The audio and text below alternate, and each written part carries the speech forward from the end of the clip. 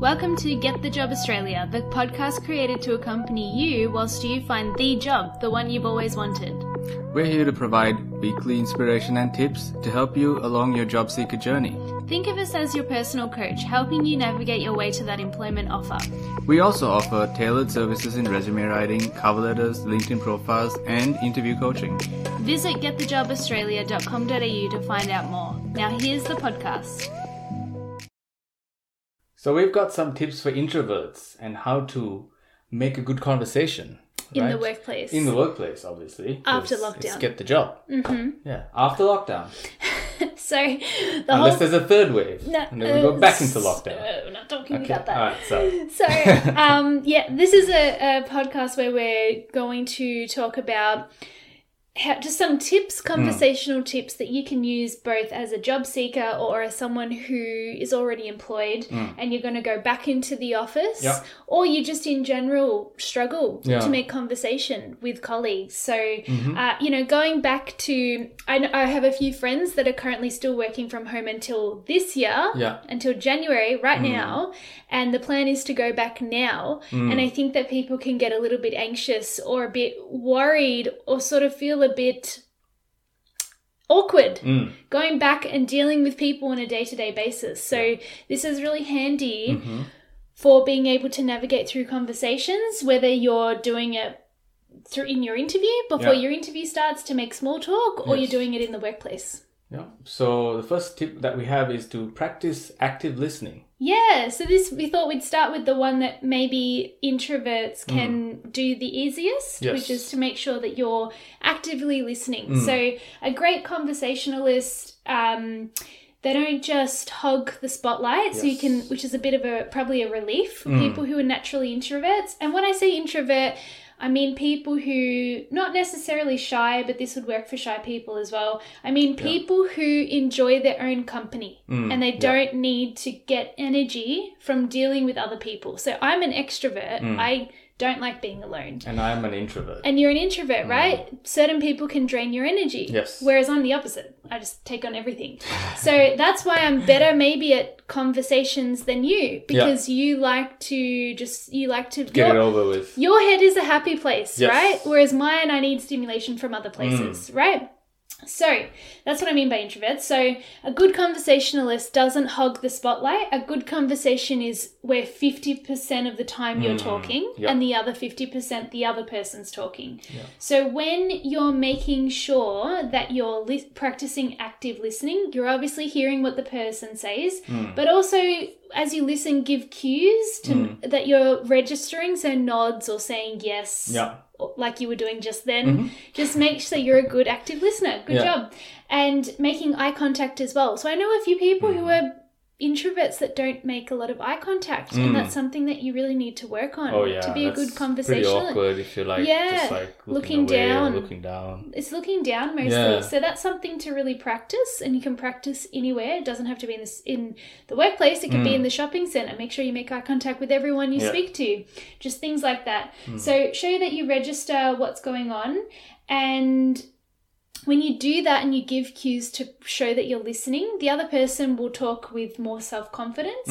And that works really well for letting the other person, just works really well with the conversation flow. Because when the other person feels you're listening, they'll talk more, which is good. Yeah, that's it.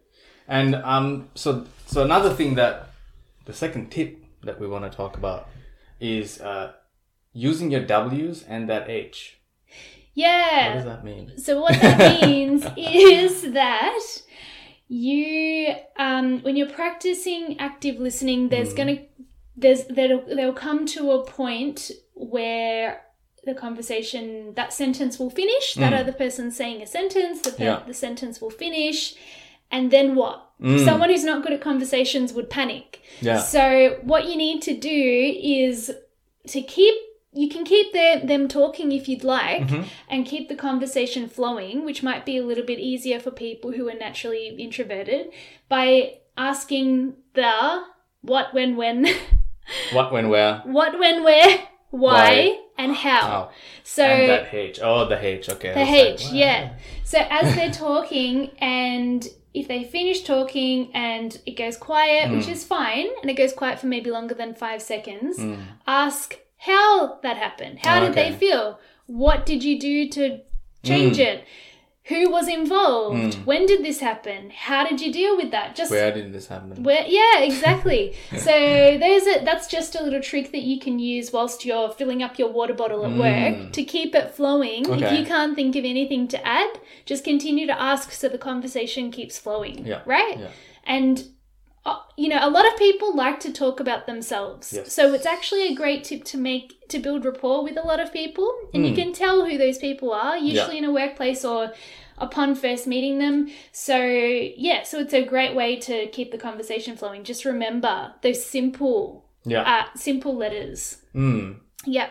So the third thing that we wanted to highlight to boost those workplace conversations was that getting lost in the details, because you tell a story and you get stuck on something that really the other person doesn't care about. And you might lose their interest. Yeah, so because people get lost in the details. Yeah, so what you could do... So there's a lot of evidence to say that introverts are naturally better at being attentive to details. Yeah. Okay? And the details matter to them.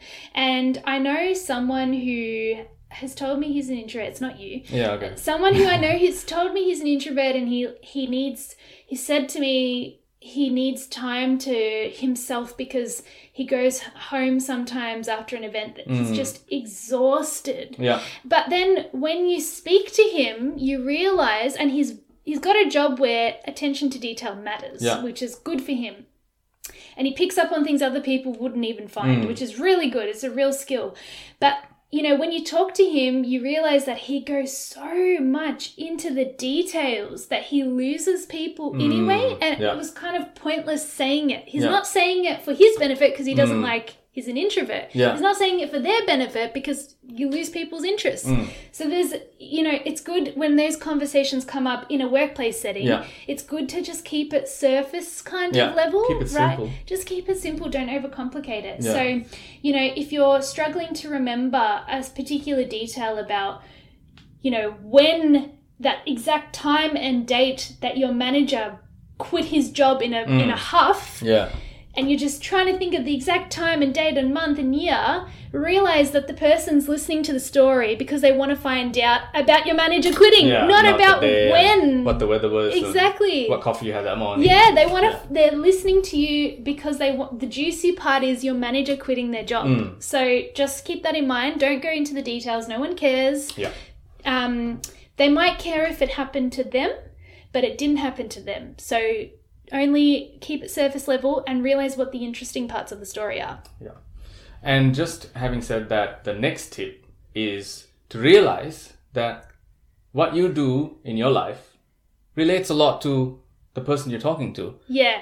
You live a relatable life. Yeah, Odds exactly. Yeah, so a good conversation is where both parties are enjoying what's being discussed, and one where there's generous give and take.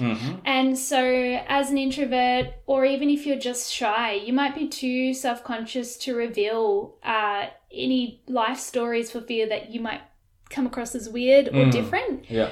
But the truth is that it's more than likely we all share commonalities. Yeah. So what you did on the weekend is probably very similar to what other people did. So when you're talking to colleagues or you're talking to someone before an interview or after an interview, a potential employer, realize that we probably all do similar things. Yeah. And so when it's your turn to talk or your turn to share a story, it's probably not going to be weird to them. Yeah. And if anything, unless it's like something extreme, but it's something a little bit different, that also makes you memorable. Yes. So it's never a bad thing. Unless, we can separate what's bad stuff. Yeah. You don't want to say I robbed a bank. But, just keep in mind that a good example is you, right? You went to an interview and you said that you enjoy gardening, which is something so weird for someone who's, how old are you? 33? Young.